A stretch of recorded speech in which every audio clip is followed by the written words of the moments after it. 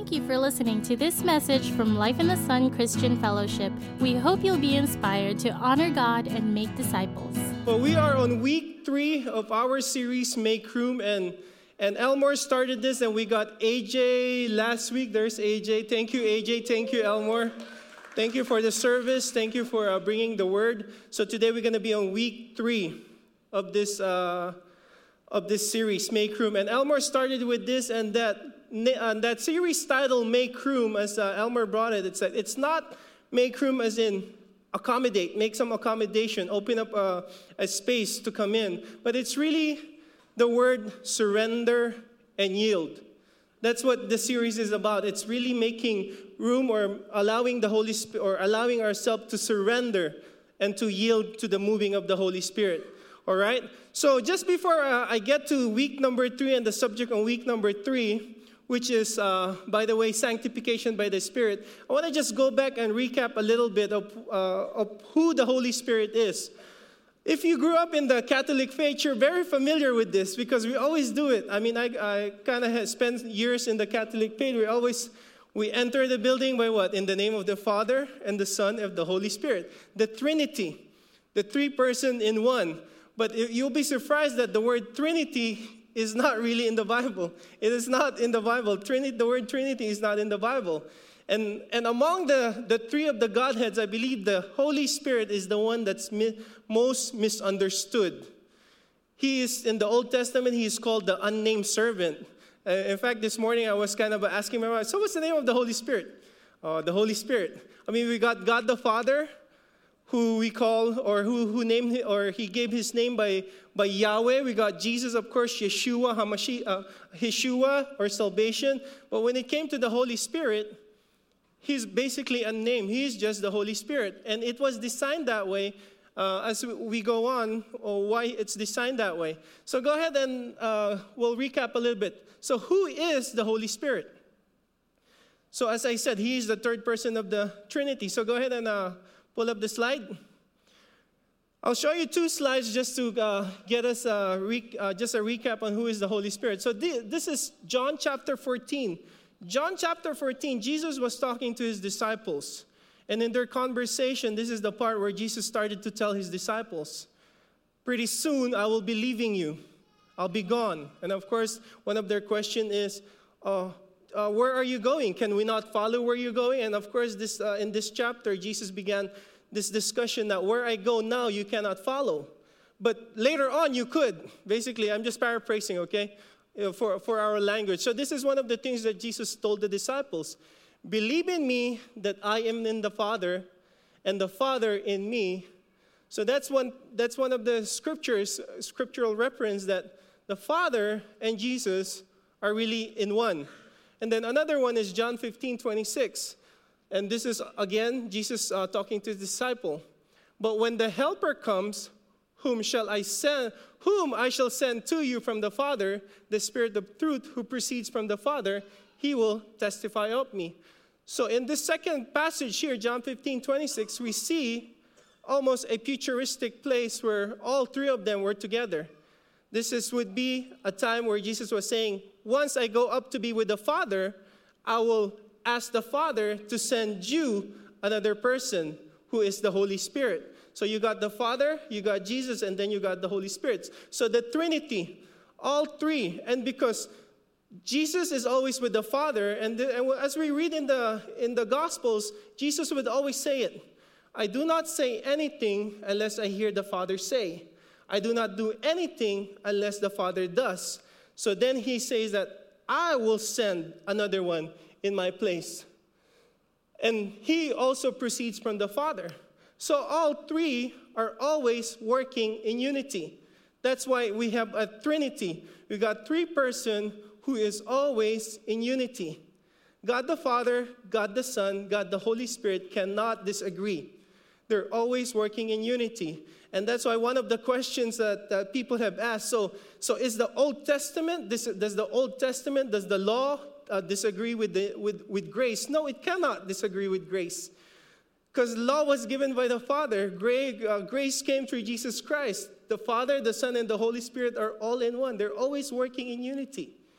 And the reason why I'm pounding this is you got to know that they're all working together, because one cannot contradict the other. So what you read from the Old Testament, it has to apply all the way through until Revelation.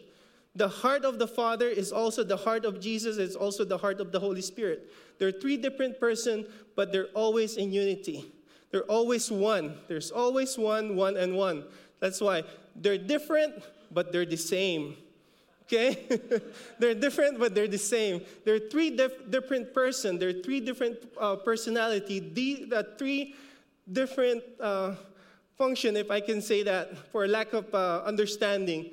So this is the Trinity working and being together. Another passage that we see how they're all together is the baptism of Jesus. When Jesus was baptized, it says the heavens opened and a voice, and they heard a voice saying, "This is my beloved Son whom I am well pleased." And then they saw a dove go upon Jesus. So you got the Father, you got Jesus, and then you got the Holy Spirit. One of the times that all three were on earth. In the times of creation, God said, "Let us make man in our image." Who was God speaking to? He was speaking to Jesus, and he was speaking to the Holy Spirit. So they coexist, they're co-eternal, and they're always in unity. They cannot contradict one another. Knowing that, really, church, will give you a lot of revelations when you read the Bible. That revelations alone can give you a lot of revelation in itself when you read through the Bible. So anyway, moving on. Next slide, please. So another aspect, in order for us to really understand who the Holy Spirit is by looking at the role of the Holy Spirit. So Jan already mentioned this verse. Go ahead, next verse. It is coming from John 14, verse 16. So this is Jesus again. It says, "I'm about to leave, but before I leave, I will not leave you as orphans. So I will ask the Father, and he will give you another helper." This is coming from the Amplified version of the Bible. It lets you see exactly who the Holy Spirit is or what is his role. Jesus says he's a helper. Another version that Jan read earlier was advocate right there. He's a comforter. He's an advocate. He's an intercessor. He's a counselor. He's a strengthener. He's a standby. Interesting word, a standby. He's also a teacher. He's also a guide. He has a role for us. And all this role plays there's something about his role, which we'll be talking about. All right? But let's look at this one by one really quickly. I hope I don't jump into some of the other weeks that we got 6 weeks for this series, I believe. So I hope I don't jump into to that subject. But comforter. When you read through the New Testament, Paul always addresses the churches, the letters. "May the God of all comfort comfort you." Who would that be? That would be through the Holy Spirit. Advocate. What is an advocate? I've heard pastors before say that, I have not verified this. They said that Muhammad Ali actually paid an assistant just to speak over him, and just to, everywhere they go, all that assistant, all his job is to speak to Muhammad Ali, saying, "You're the champion. Come on, you're the greatest. You're the greatest. You're the greatest. You can do it, champ. You can do it, champ. You can do it, champ." I have not verified it. But today, in our society, we have what you call life coaches. And that's exactly what they do. They tell you, you can do it. You can do it. When you fall, come on, champ, you can do it. Come on, champ. Pastor Taylor always, our founding pastor always calls us what? Champ. Hey, champion, you can do it. But of course, we're Filipino, it became chump. Hey, chump. We kind of messed up the pronunciation because of our Filipino accent. It became hey, chump. But it's really a champ, a champion. That's how he always calls us, a champion. That's what an advocate does. You don't need to hire a life coach. You already have one. When you fall, he says, "Come on, champ. You can do all things through Christ who strengthens you. Get up." Said, "Though a righteous man may fall 7 times, get up. You can." See? You can. Now, it's been misunderstood that the Holy Spirit is the one that's bringing a different conviction. The accuser of the brethren brings an accusation to you. But the advocate, it says in 1 John 1 that when I say all these things so you may not sin, but if you sin, you have an advocate. You have one to remind you, no chap, you're the righteousness of God in Christ Jesus. You may have fallen. It's a mistake, yes, but get over it. Come on. We can do this. We can do this. That's what an advocate does. He reminds you of your right. He reminds you of what you can do. That is the Holy Spirit. So stop listening to the wrong voice. Listen to the Holy Spirit. An intercessor in Romans chapter 3, verse somewhere in Romans, it says that when we do not know how to pray, the Holy Spirit pray for us with words and groans that we cannot express. I believe is the word. See, He's the one that prays for us, and that's what we call the prayer in tongues. That's when we go Shandariyara Borodikira Bodu. That's the prayer in tongues. We do not understand the words that we speak, but through the Holy Spirit, it says that who knows the spirit of a man better than the Spirit Himself? It is the Holy Spirit. And out of that Holy Spirit, God has given us a language for intercession. That's what He is. He's an intercessor for us, a counselor, a strengthener.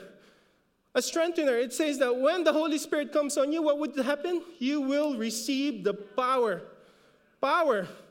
You'll receive power. And then standby. This is an interesting word. Standby. Going back to my Filipino heritage.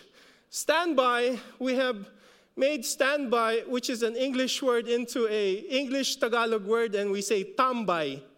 See, it's really standby, but we say it as tambay.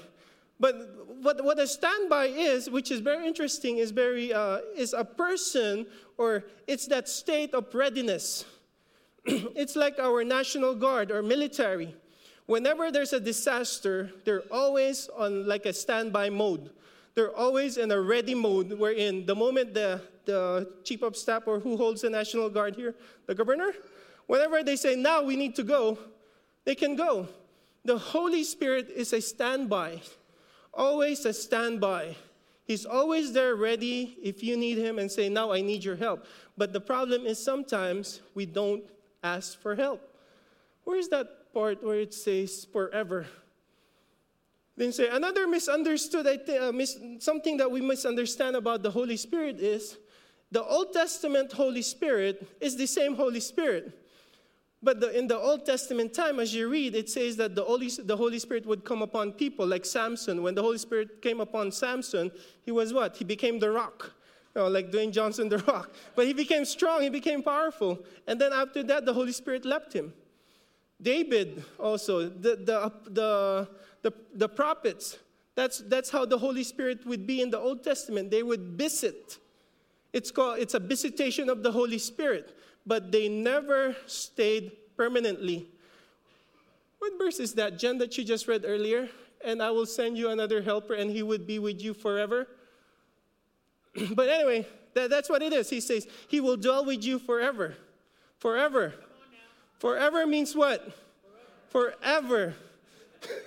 Forever means forever. Okay, it means once He comes in you, He will never leave you nor forsake you. He never leaves you. He's there. He's a personal, permanent indwelling in you. But because He is also a standby, unless you allow Him permission to work in your life, that is really the topic today, He can never violate. Okay, not the color. He can never violate or go against your personal will. From the very beginning, God the Father did that in the garden. When He created mankind, He left mankind to decide to love Him back. And how did He do that? He gave a tree and He said, this is one command. This is the only command for you to prove to me that you can love me back. Do not eat from the tree of the knowledge of good and evil. And that's why God has to place that one command in order for man to show that we love God. And with the Holy Spirit, it's the same. The Holy Spirit can never violate your will. He can never violate your own personal choice. He'll be there. He'll be an advocate for you. He can be a counselor for you, an intercessor for you, and strengthener for you. But if you choose not to yield or to make room or surrender to Him, he will never violate that. He can never. For him to do that, that's just a violation of the grace of God and to the whole nature of God. It's like, then what? So that's what he is. He's a comforter. And then John 14:26, I got time. Stand by. The Holy Spirit whom the Father will send in my name, in my place. Look at that word. My name, in my place, to represent me and act on my behalf. He will teach you all things, and he will help you remember everything that I have told you. In the book of John, which we're reading, in the latter chapter of John, in the closing, it says that John said, if all that was done by Jesus or was said by Jesus were to be put in a book, it says the whole world cannot contain it. Whole world cannot contain what he has done. He was only on earth in his ministry for 3 years, but John said if everything that he did was written in a book, the world cannot contain it. But yet, he only gave us 4 Gospels, Matthew, Mark, Luke, and John, that covers his ministry. So how do we know all that he has done and all that he had said? He will teach you all things, and he will help you remember everything that I have told you. Revelations, the prophetic theme. That's one of the things, how prophetic words. So another passage that Jesus was talking about the Holy Spirit is that he will let you know of the future. That's prophecy. That's prophetic. We prophesy in part. The prophetic theme I'm actually part of the prophetic team. Sorry, I didn't come up. I was saving my energy. We prophesy in part. There's a gift in prophecy. I believe my gift in prophecy is through teaching. I get revelations when I read the word. I get out of passages. I'm able to connect passages together, and they connect for some reason. Okay, it's from the Holy Spirit. He's the one that will teach you all things. But of course, what you got to do is you got to read your Bible. Okay, you got to read your Bible. Amen? So that's what it is. The Holy Spirit is part of the Trinity, and that's really important. And then he is your advocate. He is your counselor. He's your intercessor, strengthener, stand by. But what is all of this for us?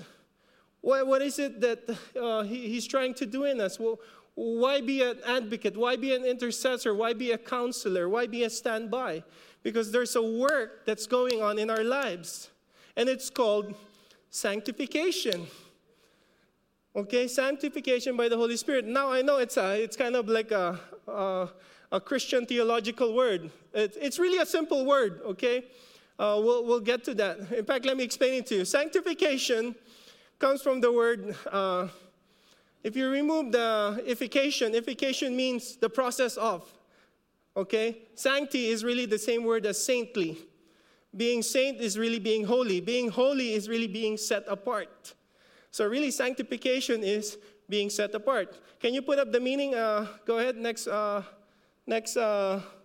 This is coming from Millard Erickson. This is how he describes, for those of us who are challenged with the Christian words. Progressive sanctification, this is how he describes it. The continued transformation of moral and spiritual character so that the life of the believer actually comes to mirror the standing which he or she already has in God's sight. That's sanctification. To put it more simple, it is the process that happens in our life so that we can reach that place on how God already sees us. That's really just it. It's the process that happens in the believer's life to take us from the day of our salvation until we die, until we be with the Lord, or until we actually mirror the image of God. That's what sanctification is.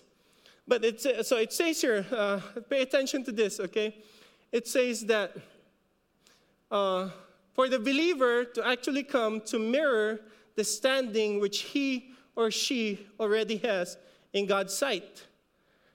Interesting, right? Let me bring you back to spiritual warfare. Why are we in spiritual warfare? We're not trying to win, remember? Okay. Most of you were not here when I was preaching that. We're not engaged in spiritual warfare to win. we already are what? We're already winners. We're victors. Spiritual warfare happens because our enemy does not want to admit defeat. He does not believe in trash time, as I said. He doesn't know that he's already lost. He's not given up. So we're engaged in spiritual warfare because we're trying to enforce a win or we're trying to enforce a loss to the enemy. So if sanctification says that it starts, he already has in God's sight, it's the same as everything in the eyes of God. It's the same on how sanctification works. You begin in what God already sees you as you are. That's where you begin sanctification. And it really begins in justification. And here's another word, justification. Justification is really being justified. Pastor Roland always say the word justified is just as if you did not sin. See, when God, because of the cross, when God looks at us, he sees us justified. It's actually because of the work of Christ that we are justified. Really, justified is to be declared righteous. So if we begin our justification on how God already sees us, then we should always get to know how God already sees us. And that's how God looks at us, church. Whether you believe it or not, whether you have not believed it, when God looks at us, when God takes a look at us, he sees us through the lens of Jesus Christ's finished work at the cross. That's how your Father looks at you. That's how our Heavenly Father looks at you. He doesn't look at you in the now and in the natural. He always is like he has this special scope, and that scope is like Jesus Christ's already finished work at the cross, and that's how he looks at you. That's why our justification begins on how our God already sees us, through the cross. So how, we got quiet all of a sudden. So this is where reading the Bible comes in. What do you know of who you are already? What is your present standing, if I can say? Through the cross, what's the very first thing that we get when because of the cross? We are what? What is our identity? We are a new creation in Christ. We are what? Holy, chosen, royal. See, we already are a new creation in Christ. The thing with sanctification is, when you receive Jesus Christ and the work of Jesus Christ in the cross, instantaneously you are justified. Because the work of Christ is now on you. So God the Father looks at you now and he sees you righteous. So that's the thing. And that's where you begin your justification. That you are already righteous in the eyes of God. And that's what we call, I really didn't want to get to too much of this, of the word, but that's what you call your positional, that's your position in Christ. That's why it's called your identity in Christ. That's what you are in Christ. You already are a new creation. What else? See, I think this will help us a lot to really see who we already are, and it will help us to understand what God is doing in our lives. You're already chosen. You're already royal. You're already holy. You're already separated. I am the righteousness in God in Christ Jesus. In Romans, we read a lot of this. I am more than a what? A conqueror. I am no longer a slave to sin. Yes. You're no longer a slave to sin. What else? You are blessed beyond the curse. That's a Daryl Evans song. Isn't it? You're highly favored by God. It says there's a verse in the Bible where it said that we are hidden in Christ. And that's really the sum of it. If we are hidden in Christ, then that means how God the Father sees Christ is exactly the way God sees us. That's how sanctification works. It begins, and you have to see it also, church, that when God looks at us, he looks at us with the cross and Jesus Christ's finished work at the cross. We are hidden in Christ. Therefore, we are already accepted. We are already beloved. We are redeemed. What else, church? What can you think of right now? It's okay. We can converse. Come and reason with me, as the Bible says. It is done. Finish. There's one verse that popped in. But it disappeared again. But that's what it is. So in your reading, when you come across the New Testament, and whenever you come across those passages where it says, in Christ Jesus, church, that is what you already are. And the way that the sanctification work is, you begin in who you already are as how God sees you. And if you speak that over yourself over and over again, you believe that over yourself, that it becomes a part of your heart and it becomes faith in you, that's when you really begin to walk that identity. That's when you really begin to walk righteousness. But you begin by acknowledging that I am the righteousness of God. I am no longer slave to sin. I am blessed. Amen. There's one word. Can't remember it. Anyway, go ahead and next verse, please. My time is running out. The clock is fast. Anyway, so Trinity, and the reason why I had to include Trinity is because of this verse. It's not just the working of the Holy Spirit. It's not just Him by Himself working sanctification in you. What's sanctification again? It's setting you apart so that you get to that place how God already sees you. But it's not just a single work. It's not just the work of the Holy Spirit. All three of the Godheads are always involved. In Romans chapter 8, verse 29 and 30, this is what it says. For whom He foreknew, He also predestined to be conformed to the image of His Son, that He might be the firstborn among many brethren. Another meaning of sanctification is right there. To be conformed in the image of His Son. Ultimately, that's how we should be. Okay? We are rich. That's the word I was looking for. We are rich. Okay? God was made poor for us so that we can be rich. Okay? Rich financially, rich with our body. We are healed. There's another word. You are healed. You're not trying to be healed, but you are healed. This morning, I woke up with a little backache, and actually started yesterday. But this morning, my wife prayed for us, and we took communion. And right now, I feel like it was just an excuse for me not to get up. But that's the working of the Holy Spirit. I'm already healed. I'm not trying to be healed. I'm already righteous. I'm not trying to be righteous. I'm already set apart. Just to give you an illustration of that, the children of Israel, when they got out of Egypt, the very first declaration that God gave to them was their identity. He told them in the desert, I have chosen you not because you were more numerous, but because I have loved you. So they were chosen. He said, I have set you apart. That's what holiness is about, being set apart. I have set you to be a holy nation, a royal priesthood. That was the identity that God spoke over them. Really, He spoke that over them because in the eyes of God, that's what He already sees in them. And it's the same for us. Because of Jesus Christ on the cross, when God sees us and when we speak words in the Bible where we say, I am healed, I am a conqueror, I am more than a conqueror, I am rich, I am blessed. Some people don't even believe that they're blessed. Well, outside of Christ, yeah, I understand. But if you're a believer, you have been blessed with every spiritual blessing in the heavenly places. There's nothing left. Jesus is the greatest blessing that God has, and He was given to us freely. Amen? Where was I?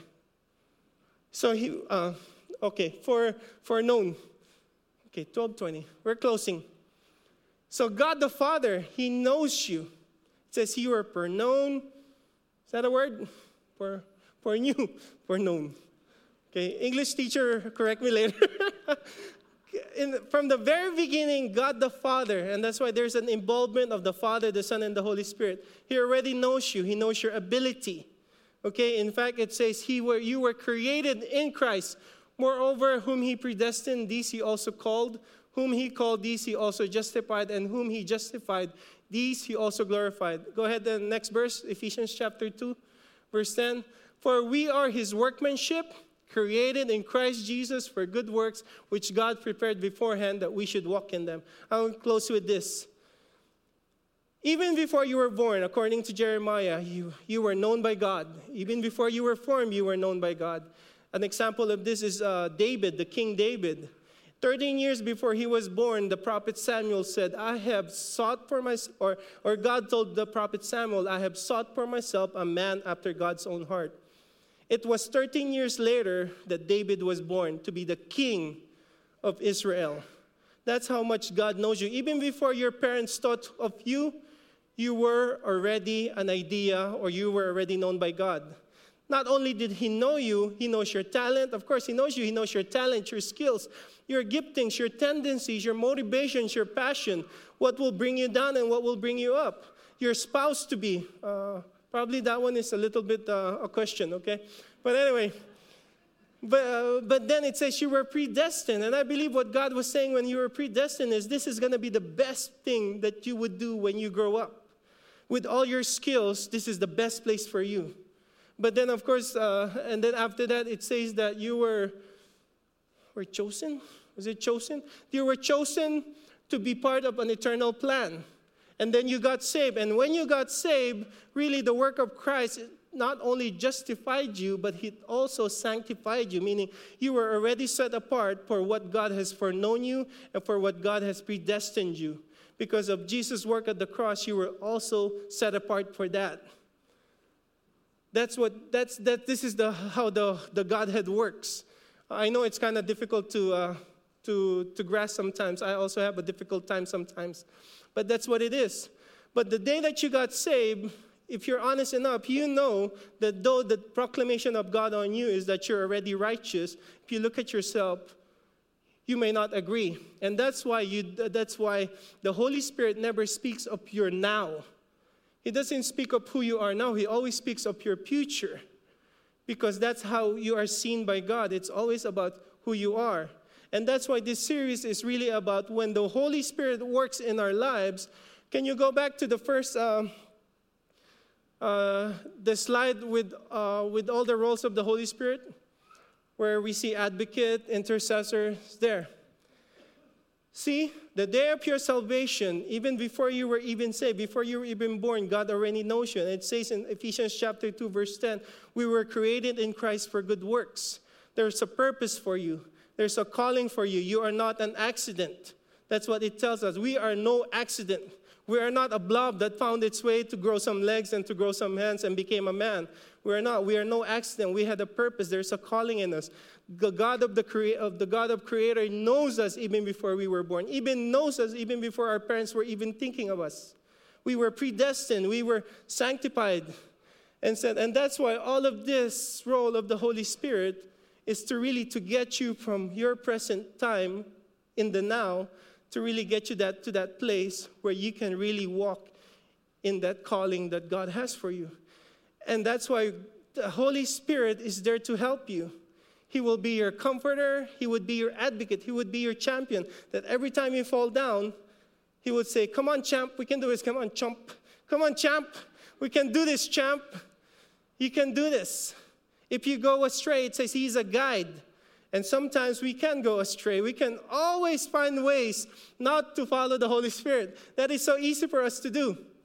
But yet, he just stays there. He's always with us, and he's always giving comfort to us. He's always interceding for us. He's always teaching us. He's always telling us. Amen? But the thing is, one thing he cannot do, as I said earlier, is he cannot violate your choice and your will. He can never violate your choice and your will. You have to allow him, or you need to allow yourself to surrender to him. And that's what this series is all about. It's to make room.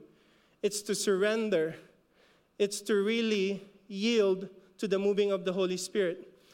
So in closing, church, when you don't surrender and when we don't yield to the guiding of the Holy Spirit, what you're doing is you're doing it out of your own. You're trying to do it on your own. There's a verse in Ecclesiastes chapter 9, verse 11. Go ahead, and I will end with this verse. And this is what it says. This is Solomon, the wisest man and the richest man in the world, says this: I return and saw under the sun that the race is not to the swift, nor the battle to the strong, nor bread to the wise, nor riches to man of understanding, nor favor to man of skill, but time and chance happen to them all. What this passage is saying is this, that this is how the world believes how you can win in life. You got to be the fastest one. You got to be the strongest one. You got to be the wisest one. Educate yourself. You got to be a skillful one so that you can win favor.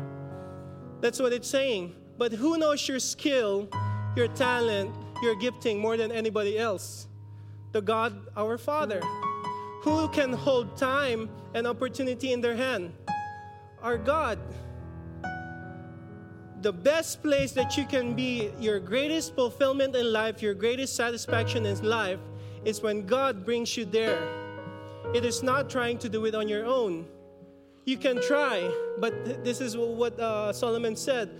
But time and chance happen to them all. Not being the fastest does not guarantee you that you're going to be the winner. Being the strongest, being educated. But when you got God who knows time and opportunity, and He puts it right before you, He can put you at the right place at the right time. Through the working of the Holy Spirit, you can find true fulfillment and satisfaction in life, church. But you got to surrender. That's the only thing. He can never violate your will. He can never violate your own surrender to Him. Amen? So let's just go ahead and pray.